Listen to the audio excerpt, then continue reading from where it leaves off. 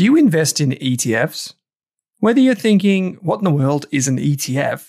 Or you're looking for the next opportunity to add to your portfolio, GlobalX has you covered. From big tech to bonds and bars of gold, GlobalX offers a wide range of exchange-traded funds. Go beyond ordinary with GlobalX ETFs. Visit globalxetfs.com.au. That's globalxetfs.com.au. Are you thinking about starting your wealth-creating journey, but not sure where to put your hard-earned dollars? InvestSmart can help. InvestSmart offers a free quiz that makes it easy to find the right InvestSmart ETF portfolio to help you reach your goals. Just visit investsmart.com.au and hit Get Started. Answer a few simple questions about your goals and how much you want to invest, and you'll get a tailored statement of advice with a portfolio recommendation. You can visit investsmart.com.au for a no-obligations free statement of advice. This ad is brought to you by InvestSmart Advice, AFSL 334107. Hey there, here's a quick note. This podcast contains general financial advice only.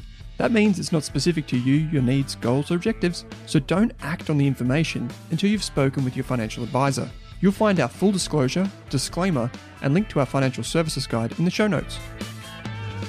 In this episode of the Australian Investors Podcast, I'm chatting to Luke Laretive, an investment specialist who actually happens to have a background in mining. Luke and I talk about all of the lithium companies, as well as 3 companies that are at the top of his list, including Vulcan Energy, which trades under the ticker symbol VUL, Credit Corp, which is the ticker symbol CCP, and Elders, which is ELD, all on the ASX.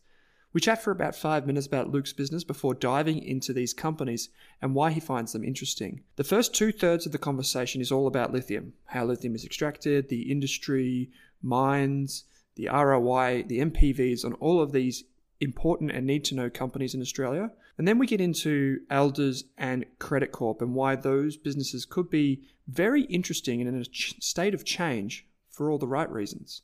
I hope you enjoy this episode with Luke Laretive. If you like the series, don't forget to leave us a kind review on Apple or Spotify and subscribe because we do this every week. Thanks for listening. Luke Laretive, how you going, mate? Owen, how are you, mate? Good to see you. Yeah. Good to see you too, mate. Recording from home. Got the sweet studio with the Seneca set up behind you. I like it. Mate, it's a luscious lifestyle down here in Torquay. Very, very lucky. Yeah, it is. So just for everyone's knowledge, Luke and I do share an office, but it's pretty rare that nowadays that we're both in on the same day. So I'm in, you're not. That's all good. Mate, I know you do a lot of the TV. I know you got heaps of clients. You're flying around the country all the time. But this is the first time on the podcast. So tell us a little bit about yourself, mate. Like, what do you do? What's the business? Like, let's just start there, and then we'll get into some really interesting companies. Yeah, sure. I'm Luke. I'm 36. I've got a partner, Claire. We've got no kids. I've got 4 surfboards. I live in Torquay and sort of commute between Melbourne and Torquay. Seneca, we started a bit over 5 years ago with my business partners, JB and Vic. We came out of Shore Stockbroking or Shore and Partners and kind of moved all our clients and got our own license and got into the sort of, I suppose, independent sort of financial advisor kind of business, 5 years ago. We look after high net worth clients, family offices, charities. But, for my client base and the people that I speak to, got a distinct sort of focus on business owners and sort of entrepreneurially minded professionals. Generally people who are a bit more interested in what's happening in the world, a bit more interested in what's happening in markets, want to have active participation and an interest in what they're doing, but don't have time or expertise to do it on a day-to-day basis. So that's kind of our business. We do a bit over $300 million at the moment. I pretty much just focused on the investment side. I don't do a lot of sort of strategic advice or, open an SMSF or open a family trust or, put money into super. I don't really do that kind of stuff. I mainly just focus heavily on. Is it mainly Aussie equities or is it everything? Everything. So we do everything up and down sort of, the asset classes from direct Aussie equities, right down the market cap to small caps to unlisted to fixed income to absolute return products.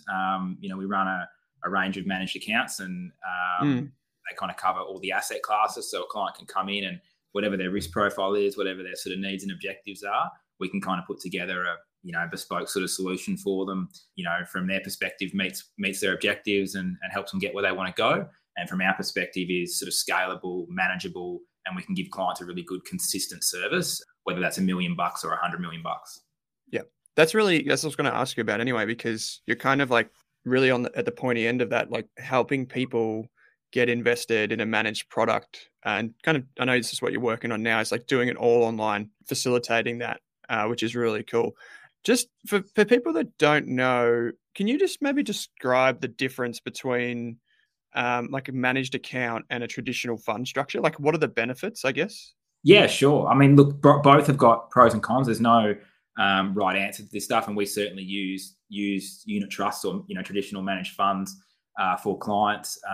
But I really like the SMA, the separately managed account format for a couple of reasons. The first is from an investor's perspective, you get all the benefits of having like a HIN and direct shares. So, you get your dividends paid to you directly. You get your franking credits through your tax return as you normally would. Yep. You get to see all the holdings. You get to see all the transactions that happen on the account. You get to look at your log in and see BHP and CSL and everything else that you own, but you don't actually have to worry about trading them. The trading just happens automatically for you. So it's like a subscription to IP essentially, and someone's just in your portfolio doing it for you, and you get all those benefits. And I think without having to actually do anything, but you don't lose the benefits of having a direct share portfolio.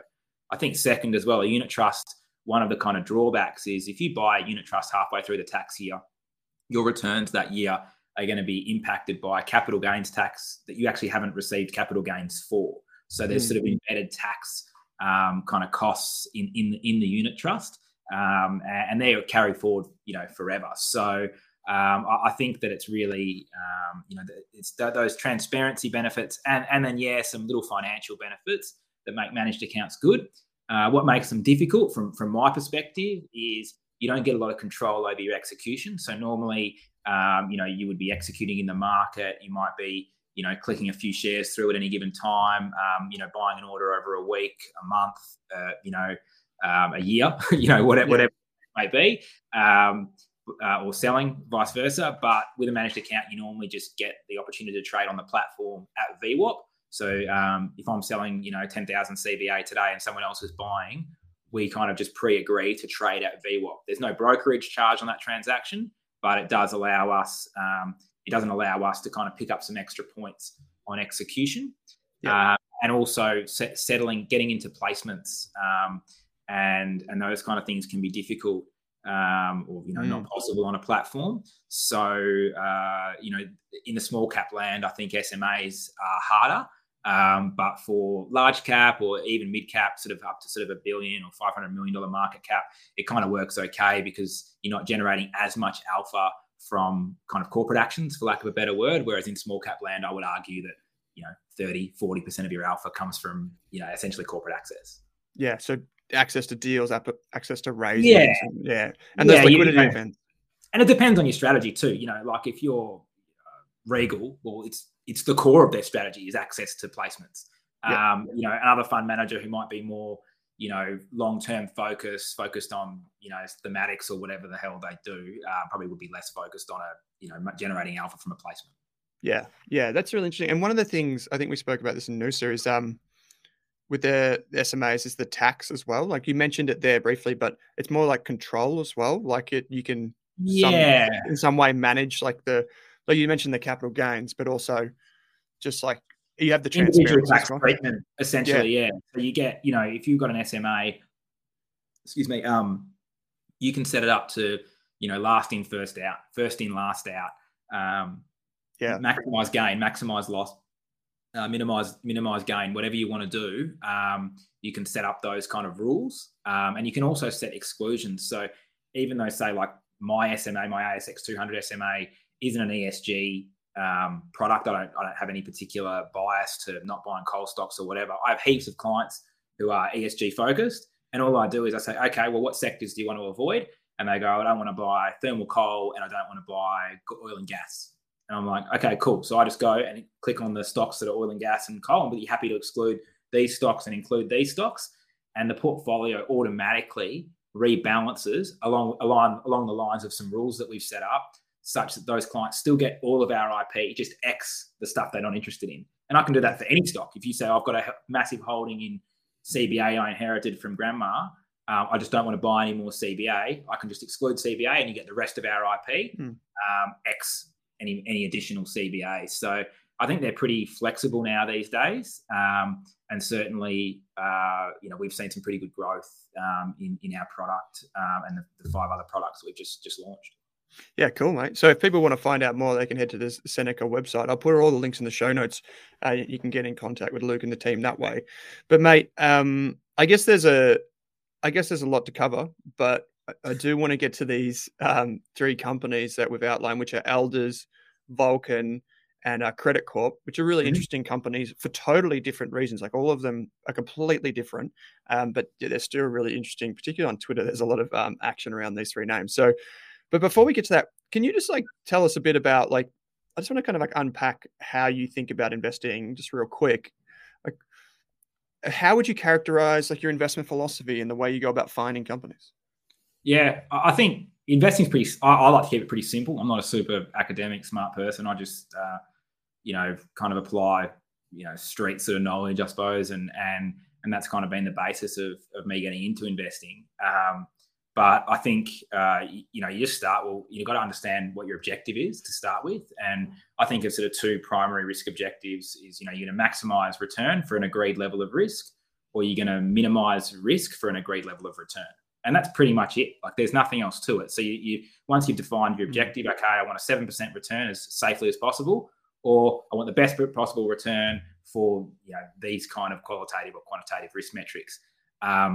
That's kind of where you start. And then once you've identified that, you really just go about building a portfolio, maintaining a portfolio of assets that can help you sort of meet that criteria and match that criteria. So there's lots of different ways to make money in the market. There's lots of different strategies that work. I think there's a lot of strategies in the market that people buy that actually don't work or don't have much sort of academic, standing behind investing like that. But the way that we choose to invest and the way that works for me and our clients is we sort of focus on quality businesses.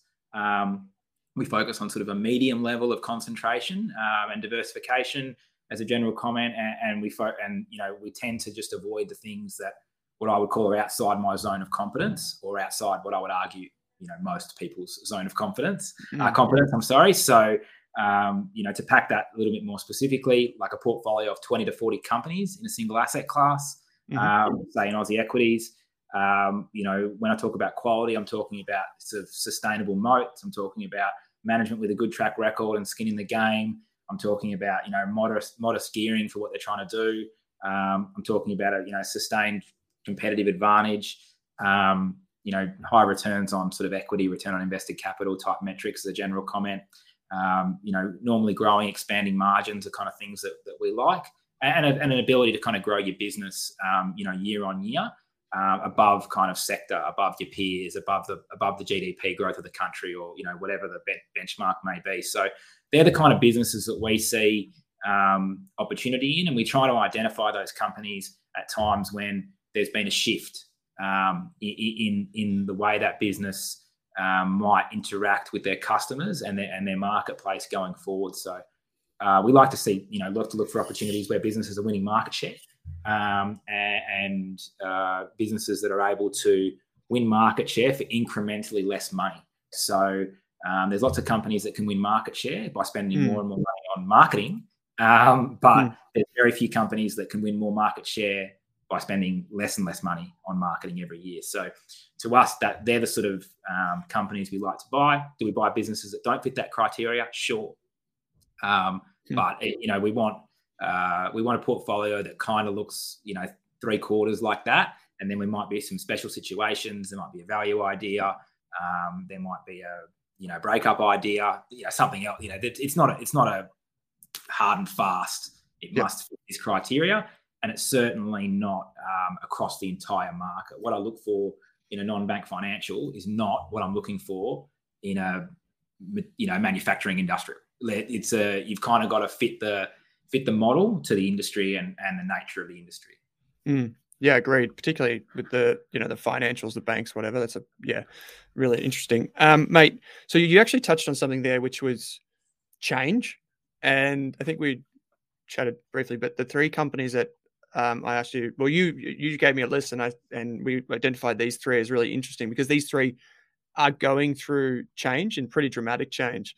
I don't know which order you want to take it, but I feel like one of the ones that we've never covered on the show is Vulcan. And this is just such a highly, talked about industry in 2022. It's basically been lithium and coal, and then there's everything else, right? Like, so can you talk us through Vulcan? I guess renewable energy, obviously sustainable energy sources, renewable energy sources, like everything, like what initially drove you to Vulcan, the industry at large, like just give us the 101, mate. There's so much to talk about. Yeah, there's lots to talk about. So a bit of background, I used to be work for Vale, the world's largest iron ore miner, and big in the steel sector. I sold metallurgical and thermal coal for them. So I've had a bit of a background in sort of supply demand pricing for energy, and had a bit of a look at that, as a job. So I've always kind of been interested in the energy transition, and I suppose, sustainably powering stuff. It's not sustainable just to keep, pillaging the earth on a day-to-day basis. So kind of always been interested in lithium. I'm from Western Australia originally as well. So, it's a mining state. It's a mining state. It's a resources state. So, it's a little bit of that as well. But I think, we had a look at lithium kind of in the first lithium boom, which was, a few years back, kind of at the genesis of Pilbara and Orocobre, which is now, Allkem. And those kind of names. Probably thought it was a little bit early, probably thought it was a bit expensive for where it was, and we kind of didn't make much money out of it, to be honest. And then this time around, I kind of met Francis Whedon from Vulcan. We shared an office in Perth together, just by coincidence. And he just moved out to the UK from the UK, and he was starting this business, and they were looking to do a small raise at 40 cents, and he just really impressed me as an individual. I really thought he passed the smell test, I suppose, from a human being perspective. He rode his bike to work every day. He bought his lunch in. All the kind of things all the little soft, intangible things that kind of really get me excited about a business owner. And then, we sort of he taught me a lot about particularly DLE, direct lithium extraction, and introduced me to some really knowledgeable experts in the field, both in Western Australia and around the world. And I've kind of just skilled myself up as best I can, really, over the journey, and tried to learn about it. But that's kind of how we came across Vulcan initially, is we sat in the same office as them, and it's that simple. But we made a pretty significant investment then, and we've continued to make investments in that business. My view is this could be one of the great Australian resources success stories, and I see Francis could end up being one of the wealthiest people in Australia. So I just think it's a game changing project, largest resource in Europe. It's going to produce a zero carbon product, which I think is really important. They're going to use geothermal energy that's naturally occurring in the brines to power the various chemical processes that are associated with creating a lithium hydroxide. And they've partnered with some of the best people on the planet in this space. And they're operating in what is largely, what is going to be the world's largest battery market, which is going to be Germany. So it's a pretty, interesting story, and I feel really grateful to have kind of spent a bit of time with the company and learn about it. You mentioned DLE before. What's that? So is that through like hard rock, or is that, what is that? Okay. So you've got sort of two types of lithium mining, for lack of a better word. You have hard rock, which is kind of what we're famous for here in Australia and Western Australia and other parts of the world. Essentially, they dig up spodumene, and then that gets processed into lithium carbonate or lithium hydroxide, usually in China. You have also what's called brines. Essentially, think about it as like an underground aquifer or river of hot liquid. And the hot liquid gets pumped to the surface in the same way that you would pump or flow like an onshore oil and gas rig, like if you think about the Cooper Basin in Australia, and you would flow these wells, and that brine comes to the surface. And in the case of in the Atacama Basin in Chile and Argentina, they flow these to the surface and just evaporate the water away. That leaves you with this kind of lithium-rich brine, which then gets processed. And one of the ways of processing that is called direct lithium extraction. It's really similar to the chloralkali process, which has been around for a very long time, which is used by a range of industries to create a range of products. But essentially what you're doing is a chemical process to separate the lithium and then process the lithium up from a carbonate to a hydroxide and get that to sort of like 56, 57% lithium. And that's the sort of the high grade level that these sort of batteries need. That's what DLE is. It's a chemical process essentially. It's metallurgy, for lack of a better word. I'm not a chemist, but that's kind of the bare bones of it.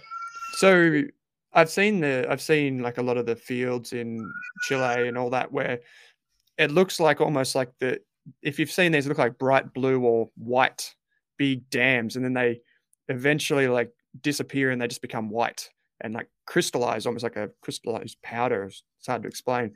And so some people say, Luke, that the hard rock is actually an advantage over that process.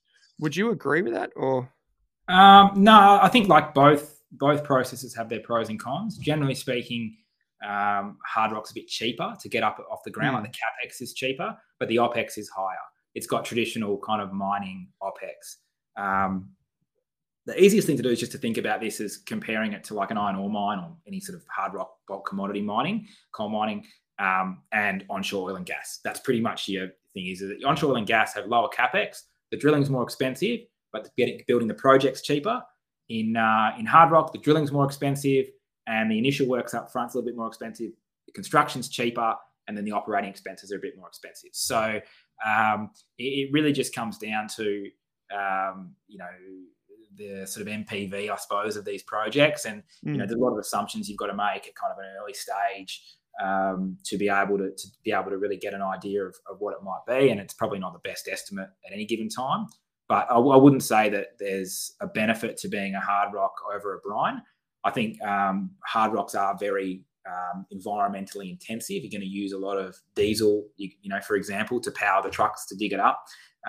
You're digging up a large land area. It's quite an eyesore. It's quite a big, thing in terms of environmental damage on the surface. Obviously, a brine well is just a tube, and then they have a sort of car park sized operation around it. So it's really low footprint. So it's a bit of a different sort of setup from an environmental perspective. And obviously, if you can use the heat energy that comes up with the brine, rather than say what happens in South America where you use the water and then the water goes away, you just waste all that water. It's quite water intensive.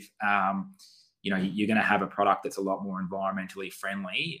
And in my opinion, it's going to be a lot more appealing to, your car manufacturers and your battery manufacturers up the chain. That's fascinating. So I really appreciate you taking us through that, mate. Back to Vulcan then. So they've got a project, I think you said, like right next to, like, is it in Germany or is it? Yeah, it's in Germany, in the Upper Rhine Valley, where you get the nice wines from. Yeah, beauty. So there's a few good things that come from there. Obviously that the proximity to clients is really important. The cost nature. You said it's the biggest in Europe. From a resource perspective. How did it, can you just basically talk us through the genesis of the business? How did they come to acquire this place?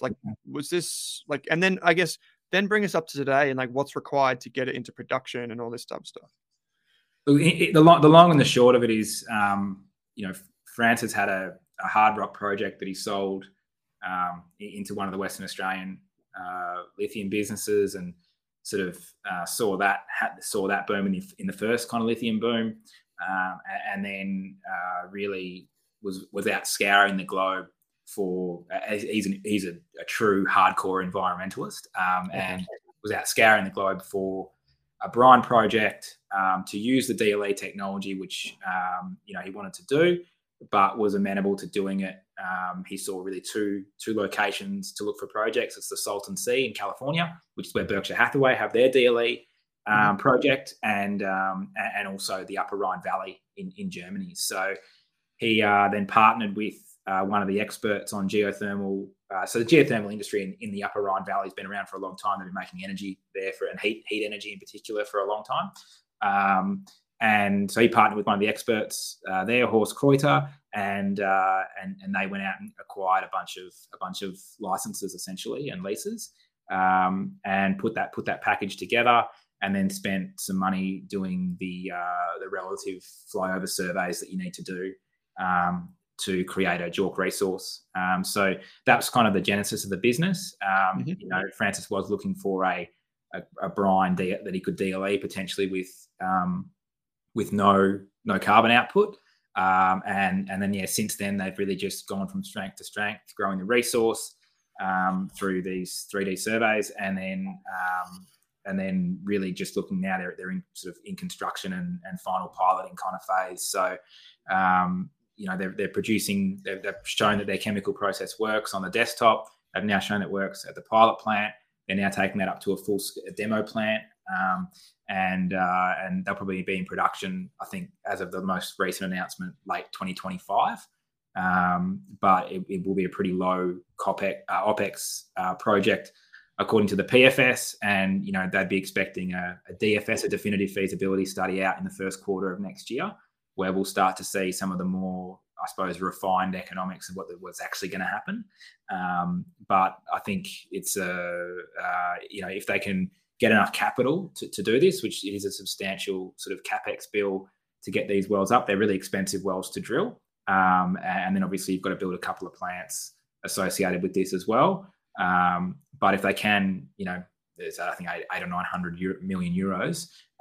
If they can get it up, which I think there is plenty of access to capital for these kind of businesses, both sort of from a grant perspective, but also, debt markets and green bonds in Europe and those kind of things, then it's going to be pretty exciting. And the NPVs are pretty scary, actually. Unrisked at the moment. I mean, I think you can get an NPV of $38 a share on this thing. If you want to run through the long-term price assumptions that are out there in the market, but there's a lot of water under the bridge still to go. But certainly the team's been superb at execution. They're getting some delays, they're getting some normal project things at the moment, supply chains and all that kind of stuff. But I think it's a pretty exciting project, and really just reducing the uncertainty by the day, which is kind of another core thesis of how we invest. Try and find businesses where we think there's uncertainties in the market's thinking about X, Y, and Z, and we think there's a reasonable chance that over time, and being patient, they can solve those problems, for lack of a better word, and that's, I think, a way to create a lot of shareholder value. A lot of people look at like Pilbara, and they just see that inflection point where it went from nothing to hundreds of millions of dollars of profit and free cash flow, and they're like, where's the next one of these? Why does Vulcan in particular stand out when you got these other names, like, I don't know how well you know them, but like Lake Resources, Core Lithium, Sayona, like all these other plays? Yeah. So I think when you're looking at the lithium market, I've sort of talked about this before on other shows, but I sort of think about it as sort of two distinct markets. You've got the producers, so your Pilbaras, your Allchems, your Minres, Albemarle, types in overseas, and then you have the developers, and inside the developers, that's almost now become two sub markets, and you've got the near term producers, and they're going to produce like next year or late next year, and then you've got those that are probably more 2024, 2025, 2 and 3 years out. So the producers that are currently, they're really moving with the lithium price, and the futures price for lithium, and as well as some idiosyncratic things that are going on in those businesses. Mm-hmm. And certainly, like we own Pilbara in our model portfolio. We think there's structurally undersupplied market here for as long as, that's worth forecasting. And we think there's a scenario where lithium prices are even higher than expected as more supply comes on, because we think there's actually more excess demand that will appear as supply becomes more available. So, that's kind of off to the side, almost a different thesis, because it's less sort of company specific or idiosyncratic than the developers corner. Then you've got the near-term developers like a Liontown, Core.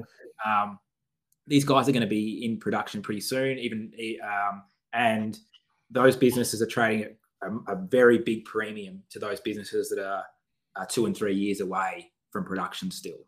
I'm not necessarily convinced that the value in all of those is not all of those will make it to be a Pilbara or an Allkem or a MinRes. There'll only be 1 or 2 maybe. So of that group, I've never bought any of those shares except Liontown. I think Liontown's the only viable one.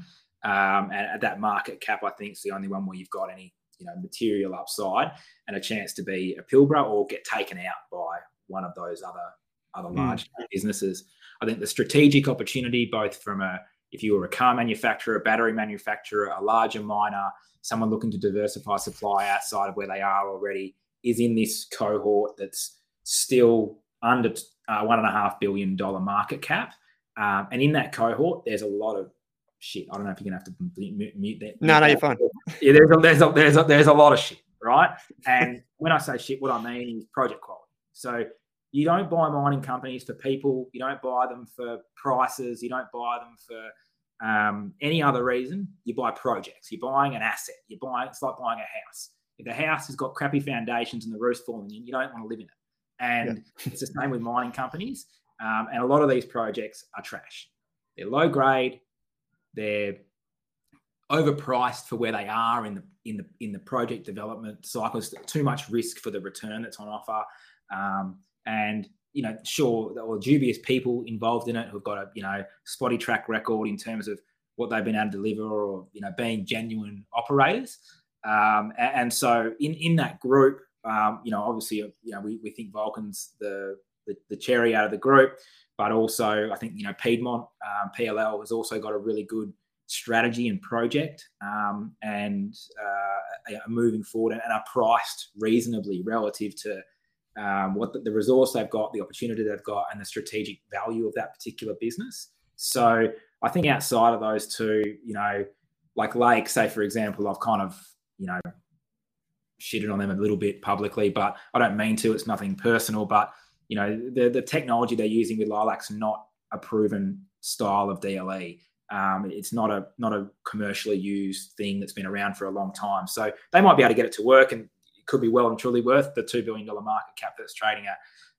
But from my perspective, I can buy something that's bigger, better, run by people that I know better, and uses technology that's proven, and just putting together 10-year-old plus technologies, 2 or 3 parts in a prime operating environment in Vulcan for half the market cap. So to me, it's just a horses for courses kind of thing. So I think understanding how to price these things, how to compare them, like I said, there's no point comparing Vulcan to Pilbara, and there's no point comparing Vulcan to a $20 million Explorer somewhere off in Albania. Like, it's just not.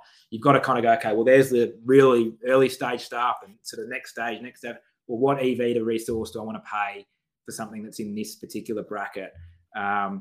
What premium do I want to pay for something that's really early stage, but I like the people and I like where they're going. It's just kind of understanding those kind of nuanced things, and not kind of trying to go lithium across the board, because I think you'll probably go wrong there. Yeah, right.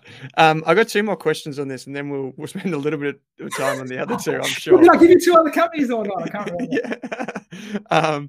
So the other question around Vulcan is, one thing that I know about it is there's a lot of really influential holders, a lot of people that are from mining royalty that are really closely following it. So maybe can you comment on that and whether or not you're surprised by that?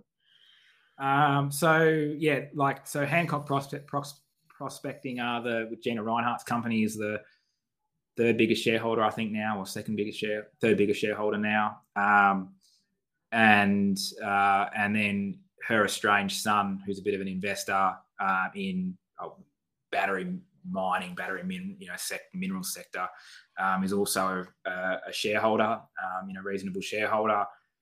But I think the most sort of relevant shareholders are the fact that, Vulcan's been one of the only, as far as I know, it's the only developer to get an actual equity investment from a car manufacturer, and that's Stellantis. They're the guys who they run Jeep and Chrysler and a bunch of other brands. They're the kind of a register construction, as well as Francis is a substantial shareholder, and Horse is a substantial shareholder, and the staff are pretty well aligned there as well. So that's the register. I don't know whether it means a lot. I think Hancock Prospecting have got a pretty good track record for making decent investments in the mineral sector. I think Rio Tinto just saw recently they're looking to get into lithium now more heavily. I think it's mainly just the price of some of these projects that's keeping the majors kind of out of it. But I don't think that's going to stay, because I think the lithium price continues to outperform everybody's expectations, and we've just been through a big round of analyst upgrades to their long-term prices, and I reckon in 6 months' time we'll have another big up round of long-term price assumptions. So, I don't think it's a huge part of the story, the register or who else has invested there. And I think everyone's individual circumstances is different and reasons for doing things different. Would I think that Hancock would take out Vulcan? No, I don't think that's what they're there for. They're there to make money and get some exposure to something they're not very good at through people that are pretty good at it. That's the reason we invest in all companies is that, I'm not a Breville shareholder because I can make great coffee machines. It's they make them good and I just drink it. Like, yeah, for sure. Yeah. It's just really interesting because a lot of people do jump at that type of thing. They're like, oh, well, this person who's like a billionaire owns it and whatever. Do you think you made a comment there about the big miners? Like we saw the BHP play for MinRes, if I'm not mistaken. Do you think like if we do see any weakness in lithium prices for whatever reason, short term, medium term, whatever it is, do you think that's what they're waiting for? Yeah, I don't think we'll see any. The same reason they're waiting is the same reason that we won't see any prices go down. I think maybe valuations might go down. I think it's really just a case of that cohort of 2 and 3 and 4 years away production, just sorting a bit of the wheat from the chaff over the next 12 or 18 months. And I think you'll find if that valuation gap's still there, that strategics, whether they're private equity groups, SPACs, whoever, will want to come in there or major resources businesses looking to diversify will want to come in there, pay 30% of that 100% discount, and then pick up the other 70 over the next 2 or 3 years. Big mining companies, having spent a bit of time, often look for a good project that needs a lot of capital because their core competitive advantage of being big is cheap cost of capital. Yeah. So that's and excess bodies to throw at stuff, excess engineers, excess whatever. And so, the cost of Vulcan developing their project, just because we're talking about it, using, Hatch, world's leading sort of mining consultancy group, as their consultants, costing them a lot of money. Go look at their quarterly. They've just paid them a truckload of money to, to do a lot of the work. Well, if you're BHP, you don't pay Hatch anything. You just do it yourself. You get, little Jimmy, the graduate engineer over there to work 20-hour days on it for the next, until it's done. So I think that, that's where the value opportunity is for them. And I think we're only a handful of months away from starting to see those transactions start to occur. And I think we're going to see it in not just in lithium. I think, nickel supply demand dynamics look pretty good with the same drivers, but different and also bit understood and avoided. But platinum group metals, there's a lot of platinum, palladium, rhodium in a lithium-ion battery, and the supply demand dynamics for that, particularly if you've got an ESG focus, a lot of the supply comes from South Africa and from Africa, more broadly. And mining conditions there and the treatment of people there is not always the same as it is in, say, Western Australia. Yeah, for sure. Okay, cool. So maybe I'll just finish with Vulcan on one question, which is just what are the uncertainties? So if we think of risk reward, what are some of the, whether they're just challenges or risks or however you want to frame that? They're there. Don't worry about that. They're there. Yeah. There's a reason it's trading at $7 a share. It's not because I'm not the oracle. It's not some sort of magic carpet ride I can offer you. But there's lots of risks that people see. A lot of them are fugazi, right? There's a lot of those, the things that are real and the things that are to pay attention to. One, they are building a big project. Building a big project is hard. So there's that. But two, there's the financing risk. So how do they finance this project? If they end up having to be I'll use an old shareholding of mine, Syrah Resources, SYR, and raise billions of dollars in capital, they'll have an operating project and the share price will still be $7 a share because they've diluted the pool so heavily. So if it's, there's the equity, the risk of having to equity finance this thing. Can they do it? Sure. Is there better ways to do it? Definitely. And we hope that they are able to access debt and, some partnerships and whatever else they can do, project finance. So there's that. Then there's the operational risk, which is you are drilling essentially onshore, very deep oil and gas rigs, drill holes, for lack of a better word. And they flow at the flow rates that they come up at are hugely determinant of your NPV and the value of your business. So if you cannot achieve the forecast flow rates on those wells, then you're going to have a project that's not as valuable as you thought it was in your feasibility studies. And you're never going to be able to disprove or prove that you know what you're talking about or don't know what you're talking about until the proof's in the pudding, until the well's flowing. So you have to be comfortable with that sort of risk profile, I suppose. And onshore oil and gas drilling isn't technically difficult in terms of the executing the well. Offshore oil and gas in the water is technically difficult. If you're going to drill onshore kind of USA style coal seam gas type horizontal wells, they're technically difficult. Vertical wells, into a underwater pool, for lack of a better word, underwater river, isn't technically hard. But when you're flowing that and the pressure and managing that pressure through time is really critical and important. So you need to have expertise, and you want to be operating in an area where there's a lot of history of drilling. And that's what makes the Upper Rhine so special. They've got a long 20 years worth of drill logs here where people have been drilling these same wells to generate heat energy. They just haven't used the lithium. Right. And so I feel like there's enough data there. There's enough science there to support, having an investment at the moment.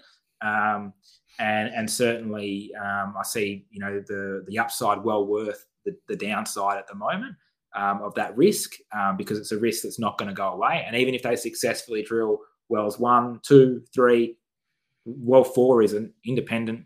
Sure, the data gets better and the experience, but they're all kind of independent of each other as well. Same system, same geology, same people, same rigs. But this is the key risk for the business. And but I think at $7, you're pretty covered. You're pretty covered. Yeah. Okay. That's good, mate. I love that. I love that deep dive. So, and I know so many people are going to get value from this conversation, even if they're not invested in Vulcan or, necessarily that active in lithium anyway. Just hearing you talk about it is really impressive. Let's spend a little bit less time on the other two companies, just because I know a lot of people will be super keen to get your thoughts on these. But one of them is Credit Corp. So, I mean, I'm pretty familiar with the business, but maybe if you can give us what it is, purchase debt ledgers, what it actually does and how it makes money. And then we can just riff from there for a little bit. Simplest way to say is when Owen doesn't pay his credit card debt for long enough, Commonwealth Bank say to him, Owen, you're not going to pay us. I'm going to sell the rights to your potentially repaying this debt to Credit Corp for $10. You owe them $100. You're going to sell it for 10, and they buy that $10 for $10 off credit. And Commonwealth Bank are happy. They've got 10% of their money back, which is better than 0%, which is what they thought they were going to get. And then Credit Corp, because of their clever little beans, go back and actually collect $8 or $10 of that of that debt. And then they hit you up a bit later, and they might bet another $10. And if in fact they're so good, they might actually end up getting the full $100 out of you over a period of time. And so as a result, they've paid $10 for it. They've collected on average like $28 is the actual number, and they make an 18%, return on equity. And that's pretty much their business model. Is they buy debt for $10 and then they go and collect $20 worth of it. And that's sort of the model. It's pretty simple. They do that in Australia, which they're the dominant sort of player. They're pretty much a monopoly business in Australia now, to be honest. Yeah, they are. And in the US, they're growing really rapidly. So it's been a bit of a dry period for buying these books of debt of bad debts. But obviously, with the way the economy is going at the moment, I don't think it's going to be a dry period forever. And the beauty is for these guys is they've now got a lower cost of capital, like we talked about before, than all their competitors. So they can afford to pay more for a book and still make more margin than their next best competitor in the space because of their size, scale, proven track record of doing it well, blah, blah, blah, blah, blah, blah, blah. So, this is an example of a business that's a dominant market position, and they're just deepening that dominance. They're just getting more and more dominant every year. They're the Golden State Warriors. Everyone wants to play there. All the best players want to go there. They've got the best place to live, best owners, free agency, best, game-changing players, generational players. And they're going to win championships, and they're going to keep winning them because their advantage just keeps getting bigger and bigger and bigger, and the poor old Minnesota Timberwolves are battling. So, that is the nature of Credit Corp, and it's a pretty simple business. And what makes it attractive from investors, it's super cheap. Everyone's just thrown it out with every other financial. They think it's a cyclical. They think it's going to go through a period of weakness, and you're buying it on 5-year kind of low valuations. And as a result, you've got an opportunity here at the moment. It's on a 4% dividend yield, and you get paid to hold it. It's going to they just upgraded their guidance for debt ledger buying. They always upgrade their guidance. I think I looked in 11 years, they've beat at every single result for 11 years. Yeah, right. So they're going to beat at this result. They'll beat at the next result, and they'll probably beat the one after that as well. So I just don't really see this business. They gave really conservative guidance. That's what sort of sent the share price, south, along with the market and a few other things. And then they've upgraded their guidance. So I just literally this week. So it's a good business. It's really well run, super high quality business, ticks all the kind of quality kind of boxes that we look for. And it's pretty rare that you get to buy a business that can do, over the last 5 years, 9% sales growth, 12% NPAT growth, dividend growing at the same kind of rate in a sort of cyclically unaffected kind of market with a dominant position that's only going to get better. Mm. So then, Luke, I've just got this share price chart here in front of me, and it obviously looks like a cliff face into COVID, which you'd expect just from people reacting, and in the GFC, and then more recently in 2022. But the thing is, Credit Corp's obviously bought like the books of Collection House, which turned out to be one of those. Do you say Timberwolves?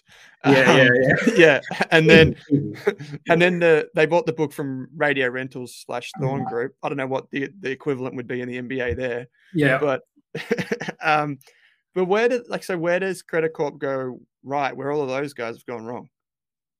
I don't know what it's a bit like saying in an advice business. Like I'll just use my own, like our business would make double the margins of other businesses in the sector. Why? I don't know. Like, we just do it better. Some people, it's an ability to attract the right people, retain the right people, put training things in place that make, average staff, great staff.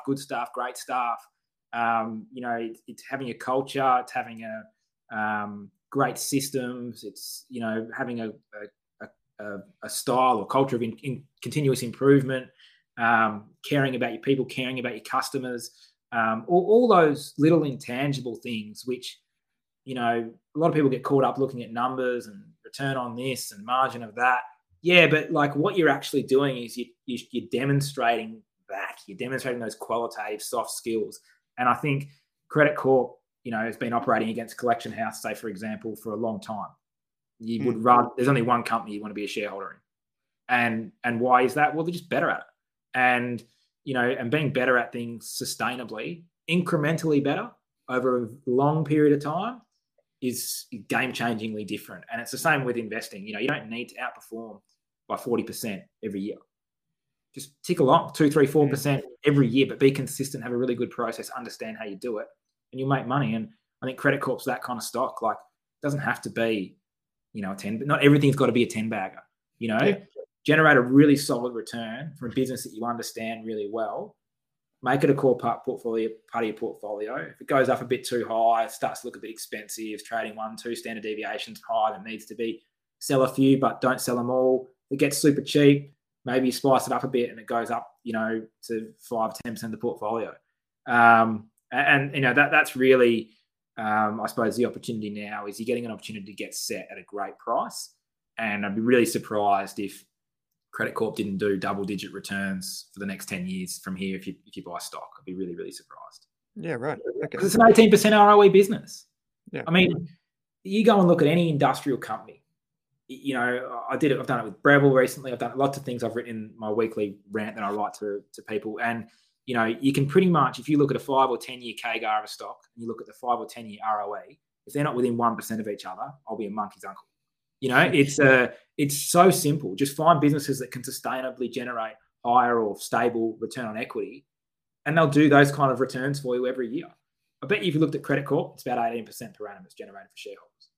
Yeah, right. I don't have the numbers in front of me. I'd love to have a look. But I can pull facts up and look at it, but I won't pull it up. Yeah. Okay. No, that's cool. I like it. I know there's a lot of people that like across the Twitterati, at least they love the business and they've followed it for many years. And I guess that's, like you said, you said at the outset, you're looking for business in states of change, right? That's where your opportunity lies. So this is a business that definitely seems to be, like, not necessarily in change, but from a sentiment perspective, seems to be in that camp. This final business, Luke, is Elders. A lot of people would know this, trades under the ticker symbol ELD. They've been around the country. They see the signs for real estate, for whatever, fertilizers, and every farmer will know them.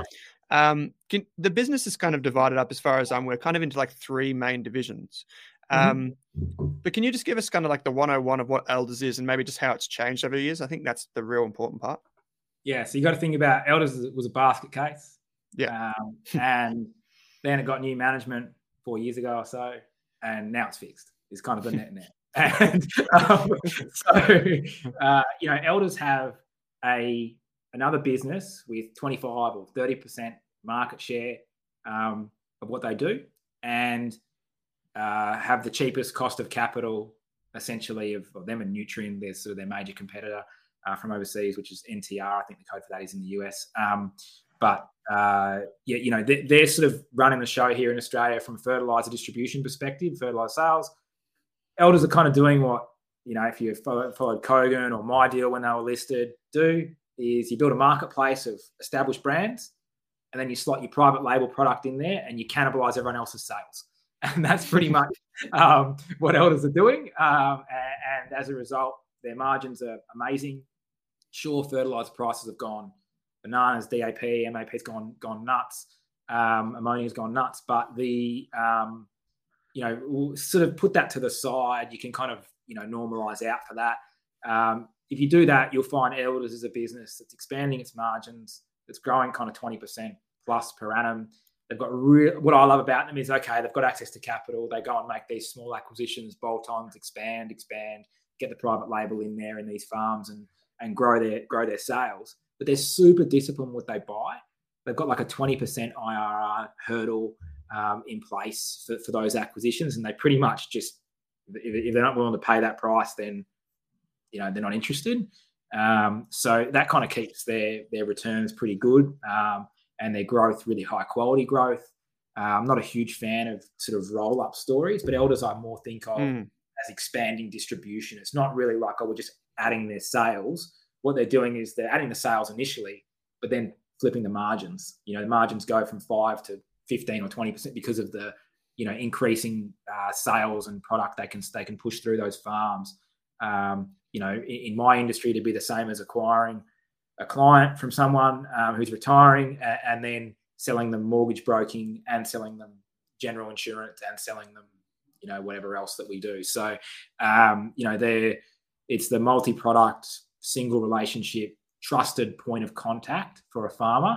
And I think Elders has that brand gravitas, that established position in the market. The various partners and employees have deep roots into the communities that they operate in, as a general comment. And as a result, I don't really see a reason why Elders can't continue to ride the kind of agricultural food sort of undercurrent and structural growth trend while extracting above industry kind of margins and growth rates through their dominant market position. So love it for the market position. And like from a val perspective, I think like $12, it's pretty cheap on sort of an EV to EBITDA basis on my numbers. And if you go out 2 years, it starts to look pretty naughty, which is kind of one of my favorite things to do for some of these larger cap businesses, is rather than just trying to play the next result or the next 2 results, think, okay, where's this business probably going to be in three or 4 years? And if the earnings, if they've been able to grow at this rate, let's create a margin of safety and say they're going to grow at Y rate, a bit lower, and they just keep their margins stable. What's it look like? And that kind of gives you some sort of idea of, where it might be. And I think for a business like Elders, it could be a multiple of the current share price. Actually, it's actually got a lot of upside potential, everything going to plan. Yeah. How do you think things like the cyclical effects of like things like drought, all that sort of stuff affect the business? I think that's the opportunity. The opportunity is to say, okay, FY22 is going to be a bit busted up because of the rain. But I kind of think it's like mining prices or anything that's cyclical. It's not really where we like to play. And even if we are playing, it's not the reason we want to be there, is because we think the price of something's going to go up. Higher fertilizer prices help Elders, no doubt. But they're over-earning right now. Like, I think they're 27%. Like they've got pretty good numbers at the moment. So don't pay for those numbers to be in perpetuity. Go look at the bottom of the cycle. Go look at what it's going to look like on the worst day. Figure out what you think a fair price to pay for it is on the worst day. And sure enough, you'll get a best day at some point over your holding period. And, not necessarily that you're going to sell or you're going to pick that day or you're going to be able to, work those cycles out perfectly. I can't predict the weather. I don't know what the iron ore price is going to be. I don't know what the AUD, USD is going to be on any given day at any given point in the future. So they're not knowable things. And even if you think you can know, do it 100 times and you won't get it right, more than 50. So I think that's a big part of investing as well, is just understanding what you can't know and what you won't know, and just making sure that you get paid for that. And I think having a margin of safety when things go wrong helps you. You still lose money. Still, it's still wrong. You still get smoked a bit, but you might not get smoked as bad as someone who thought, well, what if this goes right and this goes right and this goes right? Then it's going to be super cheap and I'm going to make a heap of money. And that means missing out on things sometimes, and that's okay. But with Elders, this kind of $11, like you've kind of got $3 or $4 of short-term kind of upside, 12 months sort of, price targeting type stuff, but you've got another $5 to $10 a share worth of potential value there that might get unlocked over the next sort of 4 to 10 years, depending on what you think. And if that's the case, maybe I do a doubles over 8 years. Well, it's 10% per annum kind of thing. So that's a pretty good get. And like I said, if they can sustain the kind of return on equity they've been running, even if it's 15% per annum CAGR into perpetuities, about as good as you're going to get in large cap investing. So, that suits me down to a T. That can go in the portfolio at 5%, and I can park it there and pretty much forget about it. And then people will wonder why we outperformed. It's like, well, that wasn't that hard, was it? Seriously, like it's not, doesn't have to be that hard. Doesn't have to be that hard. Yeah, no, I like it, mate. I like how simple it can be. So one thing that I'm going to take away from this conversation is like, you basically say that, yes, you're looking in these industries where things are fluctuating, like Credit Corp with like purchase debt ledgers, interest rates, the economy, Elders with agriculture, management. Yeah. And then even with Vulcan, like it's not lithium prices per se, it's like the structural trend in the industry and the quality of the business. And then the thing that you've said probably like 10 or 20 times is low cost. Like you've said like low cost, but you also said cost of capital, how important those things are. And those are ultimately what influence return on equity, return on capital, these types of things. But when you do an NPV, like what is the most important thing in an NPV? Discount rate. Yeah. So what's your discount rate? It's your cost of capital. Everyone, all these talking heads and, morons like me on the telly and whatever, talking about all these share prices and all these stories, telling me a nice fancy story about a thing. And it's like, well, what matters most? Why is, it's cost of capital. How much debt can you get? What's the price of it? How much equity can you get? What's the price of it? Like that's what drives your value. So you don't understand that, and you don't understand anything. It's just that, it is. It's just boggles my mind sometimes. I love it, mate. I love how simple it can be. I hope we get to do this again, mate, because it's heaps of fun. If people want to find out more about Seneca Financial Solutions, where do they go, mate? They can just email me, just lukeL@senecafs.com.au, probably the easiest. Or LinkedIn, like connect with me on LinkedIn. I post most stuff that I do on LinkedIn. You can subscribe to my weekly rant of markets and stocks and NBA basketball, which is just senecafs.com.au/subscribe. Just hit me up. I like chatting to people, like chatting to young people about their portfolios and trying to help where I can. Happy to engage with people. Like I actually enjoy what I do most of the time, and enjoy chatting about markets and stocks with people. I think, as you can tell, I'm pretty pumped about it all. Yeah. Do you for your portfolios and that, is there like what's the I don't know how to ask this, like, well, what's the, I guess, are there minimums? Because like for a lot of funds, there are minimums, right? Yeah. So like for us, I mean, is there a minimum the way SMAs work? Well, no, there's technically not. You can buy 20 grand pretty much. And because there's say 40 stocks in there at the most in my direct shares SMA, that would be 20, 25 grand to make the say a 1% holding kind of mathematically work. So no, they're only available through Praemium, through the platform. Yep. And through you can't go to Praemium direct and buy them. You have to buy them through an advisor. Okay. So you can always just come to me. We can give you some basic advice and get you started if that's what you want to do. But it's 20, 25 grand for the direct stock stuff, and then for the fund of fund stuff that we do. Obviously, I'm not an expert in corporate bonds in Asia. So if we use fund managers there, we run a portfolio of fund managers across a certain asset class. Probably I'd say like 80 grand there, 100 grand. So you can kind of put 15 or 20 into kind of the 4 or 5 managers that might be in there. But for the direct share stuff, just 25 grand.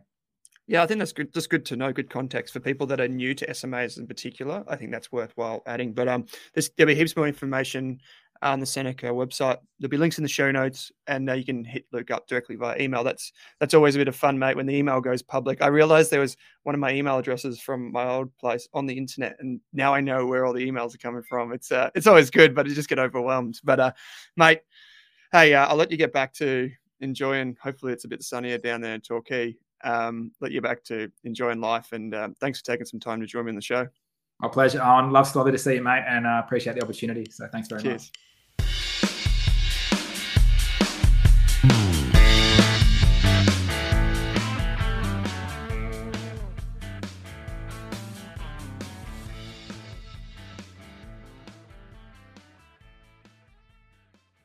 For more than a decade, I've been hunting for the best investors and their methods, strategies, and tools for investing. After years in the industry, countless books, a few degrees, and 1,000 podcasts and live shows, I've rolled this accumulated knowledge into something called Rask Invest. If you've ever heard me talk about a core and a satellite, active and passive, true long-term compounding, or you simply want to know exactly how I would invest, now is your chance. Rask Invest is our new investment service, designed for all types of investors who want professional management of their core portfolio at a low cost from a team they trust. Rask Invest helps you automate your wealth creation and passive income. Simply click the link that says Invest with Owen in your podcast player to join one of our live platform walkthroughs or book a call with us. You can also view the Rask Invest PDS and TMD and get invested with me.